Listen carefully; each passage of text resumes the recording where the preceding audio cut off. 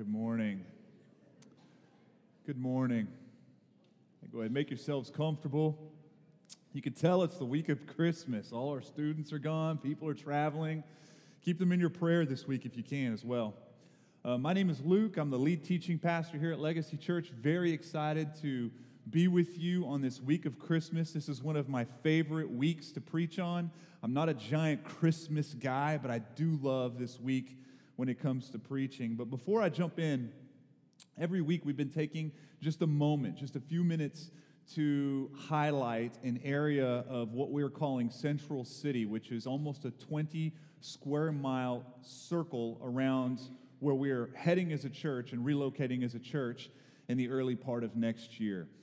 We've talked about ministries that are active, churches that are active, but I'd like to bring something a little bit different to your attention. It's been on national news. If you kind of keep up on the news, I'm a little bit of a news junkie. All the major outlets have had this front and center, not just locally, but nationally, and it was a young man that's been shot in the Lonsdale area. His name is Xavion Dobson, who's 15. Just a kid, and just to, I guess, sum it up as succinctly as I can, there was a shooting in East Knoxville, and the woman that was shot had a son who grabbed a gun and another guy or two and guns, and they actually drove and ended up in the Lonsdale neighborhood, which from where we're going to be as a church is east-northeast. It's about 4,400 people living in that neighborhood. And what happened was they started indiscriminately shooting in different directions, and they did roll up on a house where there were some kids outside celebrating a holiday dinner together, and the gun was discharged towards their direction, and Xavion, 15 years old, dives across three of the girls there and takes a shot, and was shot in the head. He was killed instantly. He was a good kid from all of what I've heard. Kevin actually taught him a few years ago when he went to Northwest. And the thing is he was a mentor in some programs there locally in the Lonsdale area, trying to kind of stem the tide of gang activity. So of all accounts, he was a good kid. He went to Fulton High School. Chief of police got up and spoke regarding this that happened in Lonsdale, and he said what he'd like is for the communities and for the communities of faith, which it's his way of saying church, if they could pray. The thing is he doesn't know what to pray for. He doesn't even know how to tell a church how to pray. He doesn't know how to do that. He just knows that something needs to happen and people need to do it. I think I know what we need to pray for, right?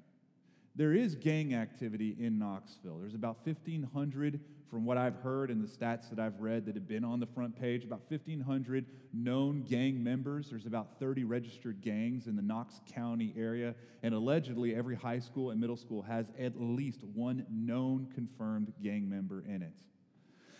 Well, I've worked alongside those who've been in gangs that are in the ministry now even, right? And what they will always tell you is the big draw to be in a gang when you're in middle school, high school, is the sense of belonging. Because when you're in, and you're in forever. I mean, you're a part of it, and your back is always watched, and you're always included, right? I will tell you, that is something in us that was broken when sin came along, because God has already collected us into a family of faith where your back is watched by none other than God himself, and we belong for life with one another. So, listen, programs are not going to fix gang activity. It's never happened. It's never going to happen. A program, even a brilliantly run program, is not going to fix gang activity. Jesus Christ is the only person, the only thing that will change any kind of gang activity that we have, especially in Knox County. So, I do want to pray. I want to pray for the Dobson family this morning. I want to pray for Lonsdale as a community that's kind of reeling. In fact, on the Weekly, which is a page attached to our website, you can go to our website and find the Weekly very easily. You will find a link on the, right underneath the title of the sermon that will take you to the GoFundMe page if you wanted to give some money to the memorial to help the family out of Xavion Dobson and how they have the funeral and pay for all of that. I know as a church we will give something as a church as well, but you have the option to do that individually if you want to. So let's pray just for a moment. Father, we do thank you that although we are not in a gang, by work of your grace towards us, we are in a family. I know that I belong. I know that I am a co-heir. I know that I belong in a family, not because of anything I've done, not because of any initiation rite that I have had to get out and do, but because someone else did an active rite for me to include me. Jesus came down and did something spectacular to include me and to include us as his church. So, Father, we know that Jesus Christ is the only thing, the gospel is the only thing, and Jesus Christ is the only person that can change a young man or a young woman's desire to be in a gang. That's it. So I know the chief of police might struggle, Father, on what to pray for. We as a church, we know what we need to pray for. We need to pray for the spread of the gospel, not just in Lonsdale, not just in that immediate community, but in all of the county, and specifically in the area that we are headed for, which is a higher concentration of it, Lord. That we would see a difference. We would see those come out of gangs. We would see those refuse gangs, not because they don't want to go to jail as much, and not because they want to honor their family as much as they want to honor Christ. And they are so satisfied, Father, with what you were doing in their life that they don't have a taste for anything that a simple gang could offer. So, Lord, I hate that this murder has happened, and we do pray for his family. I pray for the funeral needs to be taken care of. But, Father, it does highlight a bigger problem. There's a lot of 14 and 15-year-olds walking around right now that will shoot bullets and possibly take bullets before it's all said and done. So, Lord, we pray that you would do something spectacular. And, Lord, that we would even be able to be a part of it. You're very good to us. And it's in your name that we pray. Amen. Again, you can go on the weekly to find the links for all of that giving. But go ahead and turn with me to Titus. We're finishing up a series today because this is the week of Christmas. I think I've been thinking a lot about waiting. Waiting for something really does reveal a bunch about us, doesn't it? Some of you are not very good waiters. You don't wait very well, you know. Geico as a company is banking a lot on the fact that you won't get upset after waiting for 15 minutes for an insurance quote, right? Because if you've watched TV for longer than 13 minutes, that's been drilled into your cortex that you too could have an insurance quote in 15 minutes or less. And surely that sounds like an important thing. So after 15 minutes, you're not going to feel like it was a real heavy 15 minutes. Take the same 15 minutes and stare at a video screen and watch the little buffer sign, and you'll lose your mind, though, won't you? When your internet activity is so low and the video won't start or the Netflix episode is interrupted. Now, that's a long 15 minutes. 15 minutes can seem like an instant or it can seem like an eternity. If you've ever been to a theme park where there is a new roller coaster, 15 minutes, you jump at that. I mean, 15 minutes, that's a joke. That's a no-brainer, even if you're not really interested in the roller coaster, because those waits can go up to 4 or 5 hours sometimes. So 15 minutes, nothing, right? 15 minutes for a cup of coffee, well, that's entirely too long. I got to do a wedding a couple days ago, a real fun wedding, and it was Cole and Morgan, selectmen, who are here. They'll be back here in a couple weeks. It's real exciting, but it got me reminiscing a little bit about my wedding. And I remember about 30 minutes before I walked down the aisle, about 30 or 45 minutes, I was backstage with all my groomsmen doing what you do. I was nervous. People were talking to me, but I wasn't listening. I was waiting with high anticipation, kind of wringing my hands. I was excited. I wasn't freaked out. I mean, there wasn't like a car running in the parking lot ready to take me away if I needed it. I wanted to marry this woman, but I didn't know how to occupy all of my anticipation. One of my groomsmen, I don't know why he did it, but he brought in a giant sack of quarter pounders with cheese, right, from whatever fast food, I don't even know. He brought it in and I ate one. I'm in my tux and everything. I ate one of these quarter pounders with cheese. And then a second, and then a third, and then a fourth, and I would have eaten a fifth, but there were no left, right? The thing is I wasn't hungry at all. I was nervous, and I thought, while I was eating, I was focusing on eating this quarter pounder. When I ran out of hamburgers, I actually went into the sanctuary and started greeting people and meeting people like, hey, thanks for coming. Thanks for flying out or driving out. I didn't know you weren't supposed to do that. I was nervous. Someone had to come physically get me and say, hey, brother, you're not really supposed to do this at your wedding. You got to go back. Go back and hang out and just get married. Just chill out. I remember the month after we got married. It's the first time I ever got new tires put on the car. You know, in college, I never got new tires put on a car.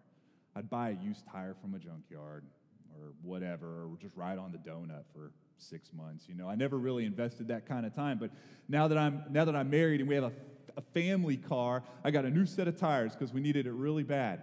Nothing sexy about new tread on a tire. When you get a car back from getting tires put on it, it looks the same, but you've spent a lot of money on it. So not a lot of anticipation, yet there was a lot of waiting. Bored, upset, feeling like the time was wasted. I think how we value what we wait for determines what our wait looks like. Just think about it. How we value what we wait for is going to determine what our wait looks like. And instantly I think of this little tiny passage, a little sentence really in Genesis 29, and don't worry about turning there, but it says, "So Jacob served 7 years for Rachel, and they seemed to him but a few days, just but a few days, because of the love he had for her," right? Several years has never felt like a few days in any department. But isn't it true how when you love something and you're excited about something, it seems like time just flies by? Or you could be getting tires put on your car and it feels like it's just dripping by. There definitely is a science and a psychology behind wait times, and businesses are paying a lot of money to do research on you to find out where your limits for waiting are in your mood at the end of the waiting. One thing that science has found out is that you endure waiting better when you are occupied with something, right? And isn't that true? I mean, I've been in airports, and listen, there's a lot of waiting. All I need is a fresh battery and a good data plan, and I'm fine. I'm good to go. I could be in my inbox, my calendar. I could be working. I could be reading and getting caught up on news. I could drain a battery real easily, and it just feels like moments went by, even though I might have been waiting for a couple hours or 3 hours, right? This is why also, if you have noticed in theme parks, especially a big theme park like a Disney World or something like that, the lines have had so much money invested in them to make you feel like the wait was worth it, to occupy you. I mean, some of the lines at Disney World, the set design and the money that went into those, I mean, it just doesn't feel like you've been waiting hardly at all. Museums, some of them even. They've also found that you wait more patiently if you feel like things are moving along, even though they really aren't, right? So you're in the waiting room at the doctor's office, right? And then they make you go and they wait in the patient's room. But you don't really mind as much because you feel like you're at least advancing. Well, at least I'm not in the waiting room now. The doctor's going to come in at any moment. You think that's by accident? It's not by accident. Have you also noticed how on your operating system, on your computer, it's not just a little hourglass that turns every second anymore. Now it's got swirls and dots and rotating spheres and all kinds of things to trick you into the thinking that it's almost done. Oh, it's almost done downloading. Look at the cute little design. It's going to be done any minute. It's interesting what companies have learned about us. As we finish this series on Advent, we're going to unpack the same passage that we've been working on for a few weeks. But this week I'd like to look and discuss our wait here on earth, what our wait time looks like, because how we wait reveals how we value what we're waiting for. Let's look at Titus 2. We've been going through verses 11 through 14, and we're going to focus on verses 13 and 14 today, but we're going to read it from the 11th verse. So Titus 2. For the grace of God has appeared. We looked at that in week 1. That is grace past. Grace appearing, epiphanying out of the darkness in the past. For the grace of God has appeared, bringing salvation for all people. Training us, that is grace present, grace now. Training and instructing us to renounce ungodliness and worldly passions and to live self-controlled, upright, and godly lives in this present age. And then this week we look at how waiting for our blessed hope, grace before us, in front of us, the appearing of the glory of our great God. That's the only time in the New Testament you see great God in Jesus Christ put together like that, which is a very strong claim for his deity, by the way, who gave himself for us to redeem us from all lawlessness and to purify for himself a people for his own possession who are zealous for good works. Grace saves us, grace instructs us, and grace is waiting for us. And today we find ourselves virtually with our faces pressed against the glass as we look to a second Advent coming. Advent meaning coming. That's what the word means. A new Advent, a new appearing, a new epiphany.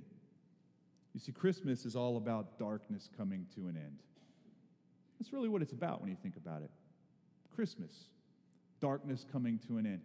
Remember when Jesus, as a baby, cries out in a manger and fills that area with the sounds of a baby crying is the very first time God spoke into his people in 400 years. Such a long, pregnant silence that was before that moment in the manger, pierced by the sound of God crying through a baby. It's all about darkness coming to an end. Christmas is not about a baby in a manger more than it is about a king coming back in another darkness. Without the second Advent, the first one just doesn't make any sense. It's out of context. When you celebrate Christmas this week, it is best celebrated with the end in mind, with what is coming, the second appearing. The once upon a time only makes sense with a happily ever after. And a happily ever after refocuses what the once upon a time has as far as value to it. Our first Advent exists for the sake of the second. Because the first appearing, we have grace coming to save us. And the second appearing, we have glory coming to collect us. They work hand in hand. The first appearing, we have a meek baby, the meekest and most humblest of creation in a manger. But the second, we also have a king coming on a horse. Not crying like a baby, but crying out in victory over what God has done. And this has always been the plan. It's not on accident.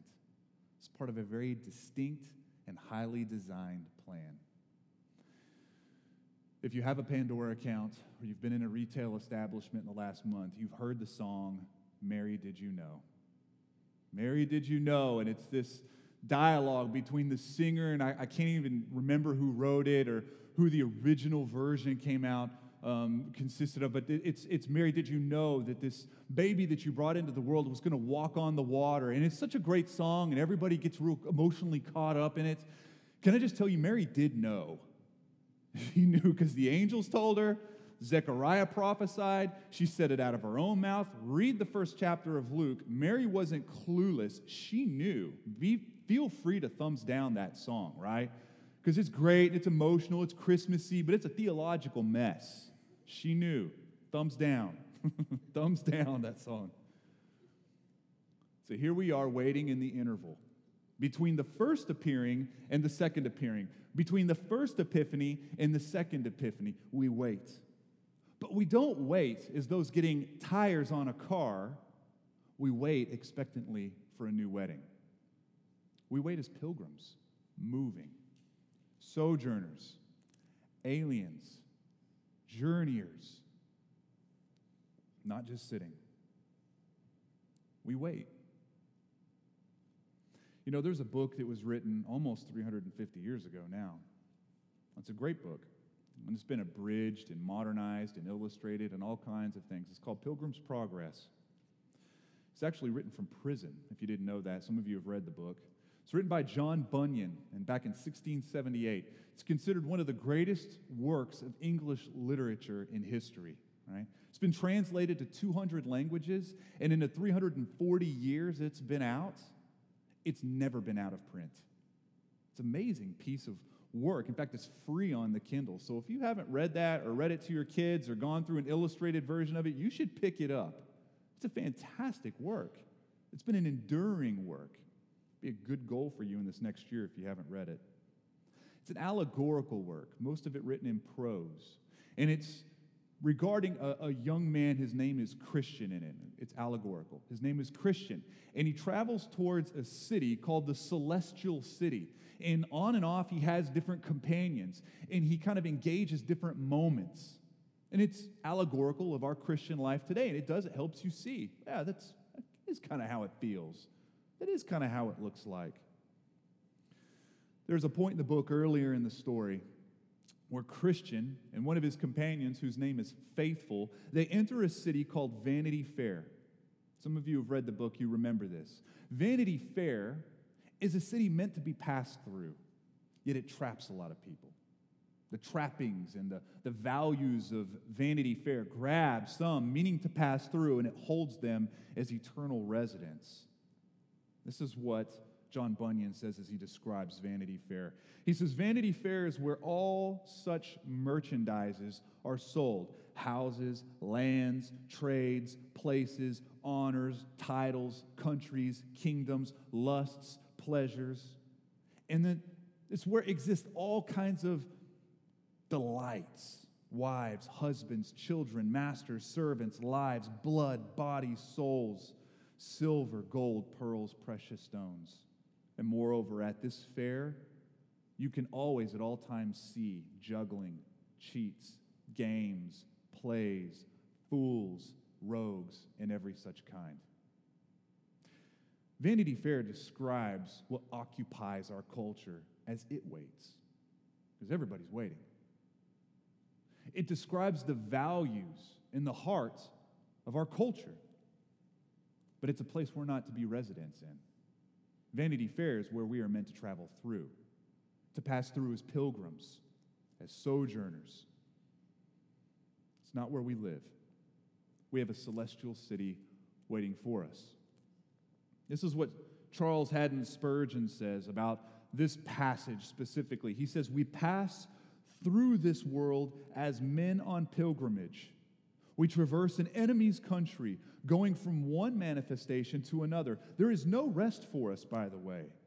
We are to keep ourselves as loose as we can from this country through which we make our pilgrimage, for we are strangers and foreigners," and hear this, "we have no continuing city."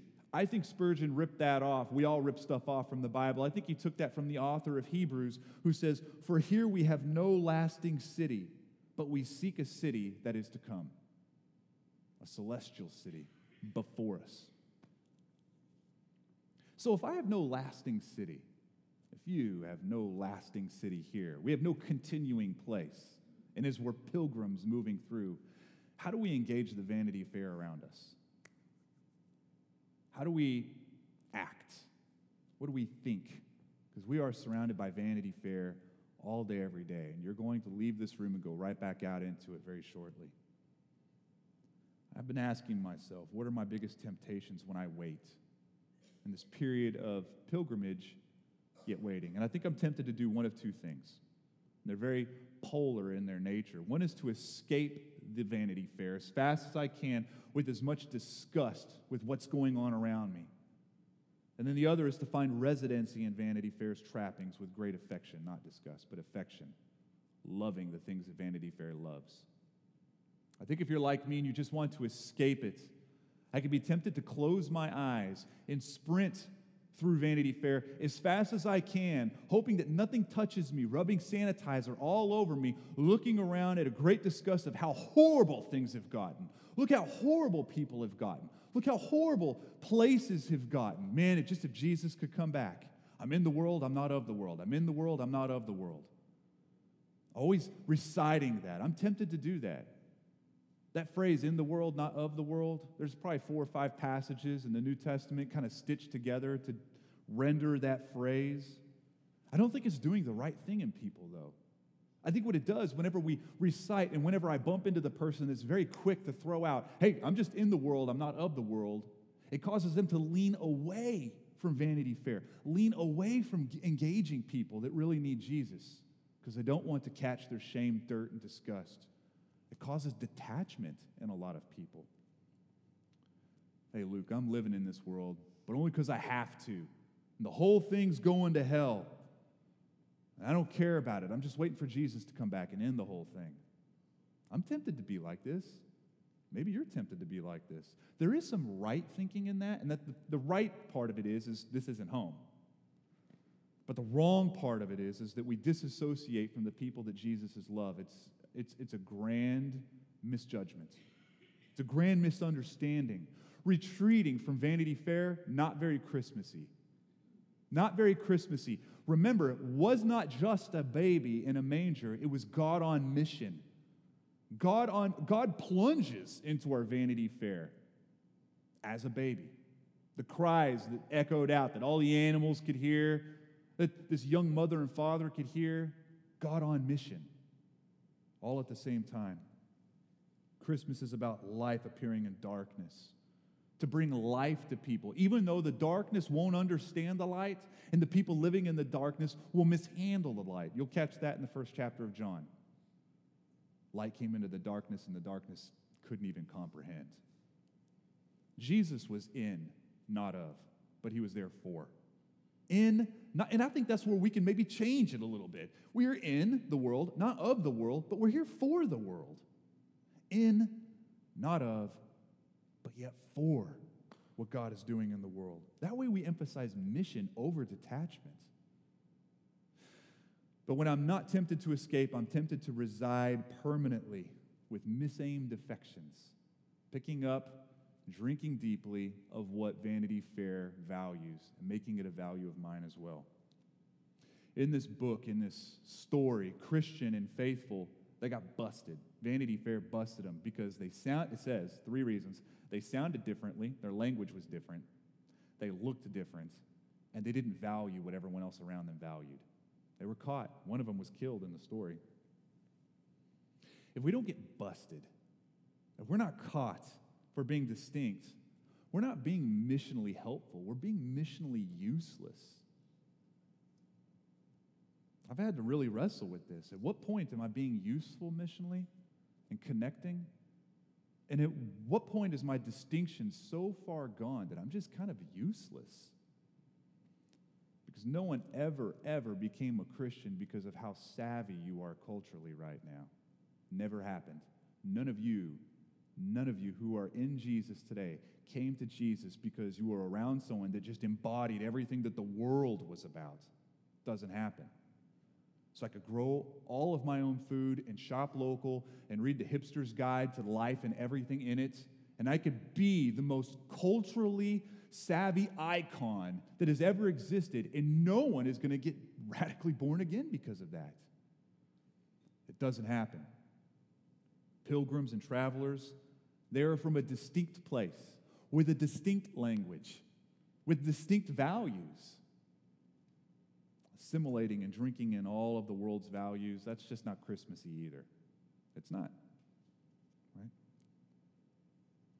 If Jesus didn't assimilate Vanity Fair and act like Vanity Fair, yet he didn't abandon Vanity Fair, how did he handle it? And when we look at how he handles it, how does it define how we handle it as we wait between 2 appearings? I have a few points, not many, just 3, that I think have been helpful for me to see in Jesus' words to us on how we wait in our waiting room here called life. And this is the first one. Jesus loved where he was going more than where he was. He loved where he was going more than where he was. He was a traveler in a foreign land. I think that's very important for us. We see this in John 17:14. I have given them your word, and the world has hated them because they are not of the world, just as I am not of the world. I do not pray that you should take them out of the world, but that you should keep them from the evil one. They are not of the world, just as I am not of this world. This is what Jesus was praying to his Father right before his passion. Jesus says it very clearly, I'm not of this world. This is what we say. I'm not of this world. Jesus isn't of this world. I'm not of this world. Jesus belongs to me. I belong to Jesus. I belong to Jesus. I don't belong here. I belong to him. My money belongs to him. My time belongs to him. My thought life belongs to him. Everything belongs to him. I'm important to God because of what Jesus has done. I belong to God because of what Jesus has done. I am perfect for God because of what Jesus has done. And God is perfect for me because of what Jesus has done. We're perfect for each other because of the gospel. You know, I love Knoxville.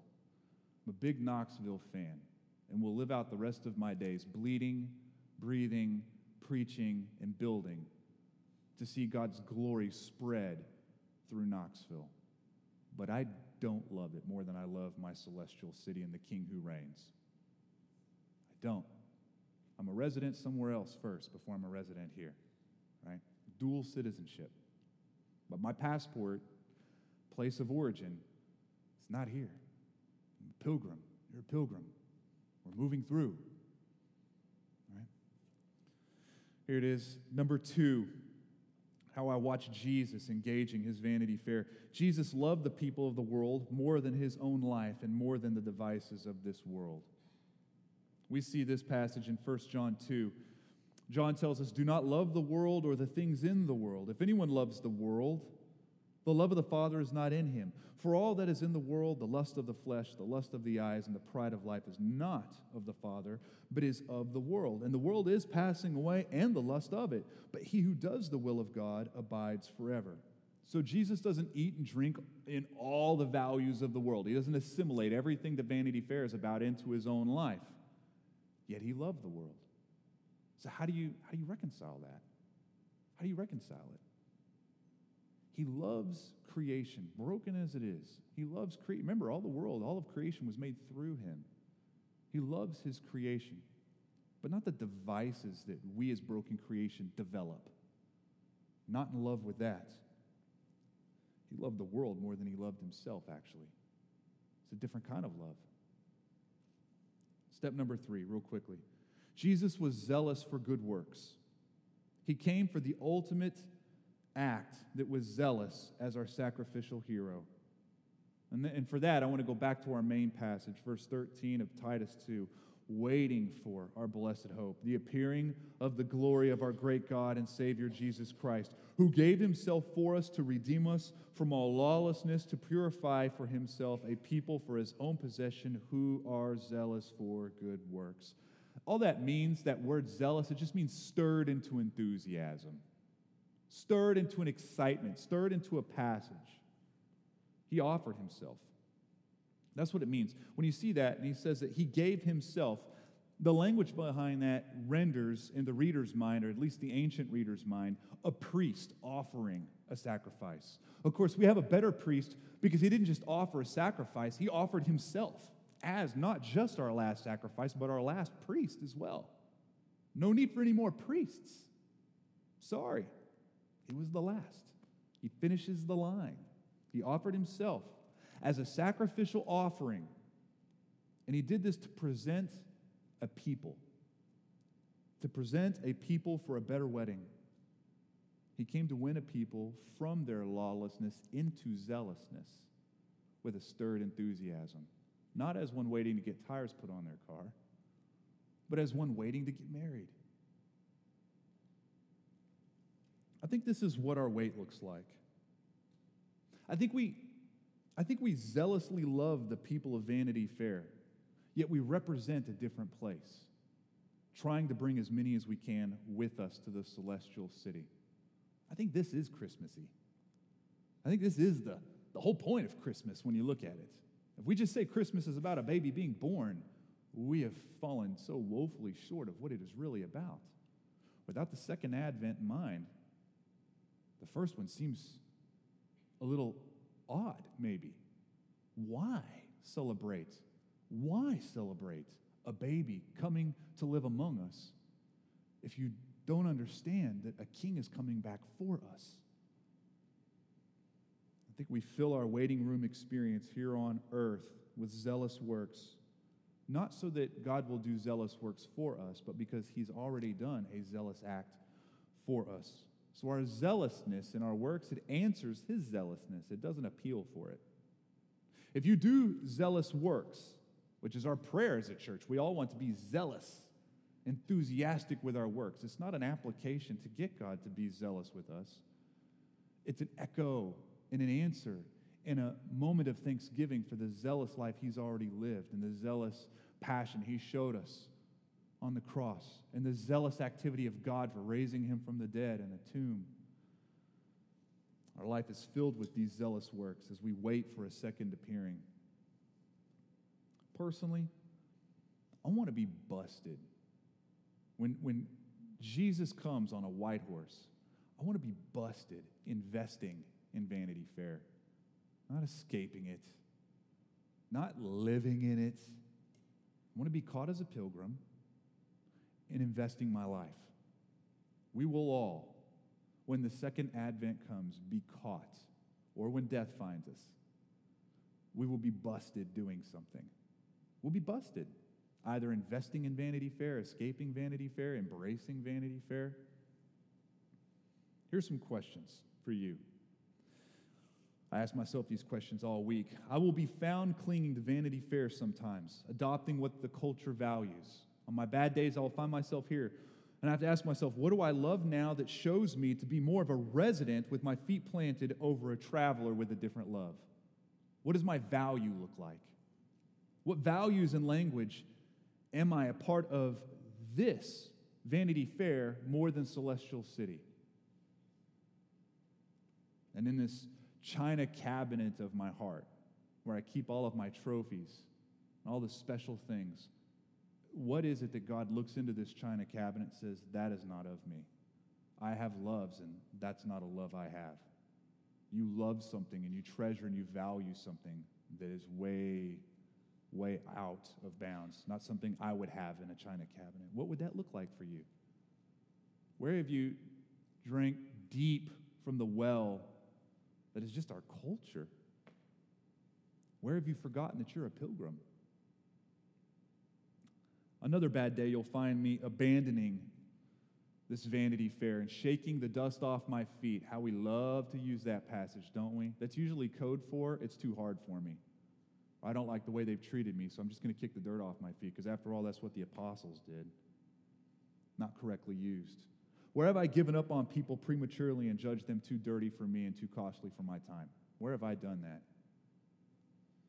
Where do I act like my time in Vanity Fair is a punishment, and so therefore use it and leverage it as a time to retreat and just wait for Jesus to come back and burn the whole thing down? Am I ready to be occupied with great anticipation for a wedding until my King returns?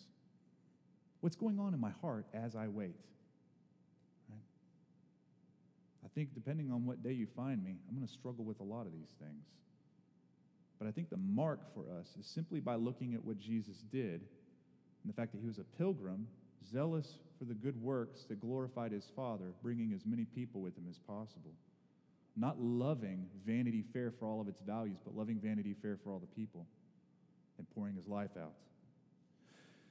You know, John Bunyan, he wrote a great book, Pilgrim's Progress, and he actually wrote more material than that, but he only wrote one poem in his life, which is why I know he's a man after my heart. I'm not a big poetry guy. But this is the last part of the only poem he wrote. He says, "Hobgoblin nor foul fiend can daunt his spirit. He knows he at the end shall life inherit. Then fancies fly away. He'll fear not what men say. He'll labor night and day to be a pilgrim." This Christmas, this is what I find heavy on my heart, to be a better pilgrim, because one came for me. I'll tell you what, go ahead and stand with me. The good news for us is that Jesus does return on a white horse and provides us hope for a place much better than Vanity Fair. This is not the best. If you are in Jesus, this is not the best. It's just going to be better for you, for God's family. In fact, I'm going to put a passage up on the screen. We can read it before we leave, and it is in Revelation 19, one of my favorite passages in the Bible. But in Revelation 19, verse 9, we see an image of a second advent, a second coming. "Then I saw heaven opened, and behold, a white horse." That right there is just cool enough. What was in a manger crying out as a baby is now crying out with a double-edged sword instead from the back of a horse of victory, leading a people of triumph behind him. The one sitting on it is called Faithful and True, and in righteousness he judges and makes war. His eyes are like a flame of fire, and on his head are many diadems, and he has a name written that no one knows but himself. Isn't that interesting? On earth he had a name. It was Jesus. He had a common name. Jesus was a common name. Now he has a name that's very uncommon, and no one even knows it. He is clothed in a robe dipped in blood, and the name by which he is called is the Word of God. And the armies of heaven, arrayed in fine linen, white and pure, were following him on white horses. So just imagine the first advent. This king of all creation enters, and the best they can do is wrap him with cloth and just random things, and like an old shirt here and a sock there. I mean, whatever cloth they could come up with, wrapping this king of creation. And now he has a robe that truly shows his royalty. It's a better advent. From his mouth comes a sharp sword with which to strike down the nations, and he will rule them with a rod of iron. He will tread the winepress of the fury of the wrath of God the Almighty. So he was born on a silent night, piercing silence, piercing darkness. He would live a perfect life and then die on a cross where he receives himself the wrath of God the Almighty. He would receive it. What was due for you, what was due for me, he would receive it on his own back for our benefit. And now at the end of all ends, when time is tied up, he comes back and he will execute it on the rest of creation that would not bow its knee. On his robe and on his thigh, he has a name written, King of Kings and Lord of Lords. It's a beautiful passage. And as we wait with held breath in this interval between comings, between advents, we're going to wait as pilgrims, pointing our lives in a way that zealously shows who our God truly is, leading other pilgrims to join us as we go along on mission to this city. Right? So as you celebrate Christmas this year, keep the end in mind. Keep the end in mind. You don't worship just a baby. Careful. Careful. He is fully man. He's also fully God. You worship a king in victory, total victory. Amen? Let's pray. Father, I thank you for your goodness to us, God, that you show us the whole picture, Lord. That our Christmases, we don't have to be stuck just on an entrance. But Father, we see a reprise. We see you come back in a second advent, another epiphany that truly defines who we are, truly defines who you are, Father. You finished this gospel story. Just when I think of what you've done, I know that grace does not come in the past. And grace is not here just to instruct us today. But as you tell us in Titus, grace is waiting for us. And Lord, in this time, this waiting room, as pilgrims in this Vanity Fair, we can do zealous works because of what you've done. Father, we love you this Christmas. This Christmas. Father, help us see as we worship, as we sing, as we rest, as we eat, as we laugh. Father, help us keep the end in mind, that we would worship you completely. We love you, Jesus. We thank you, and it's in your name we pray. Amen.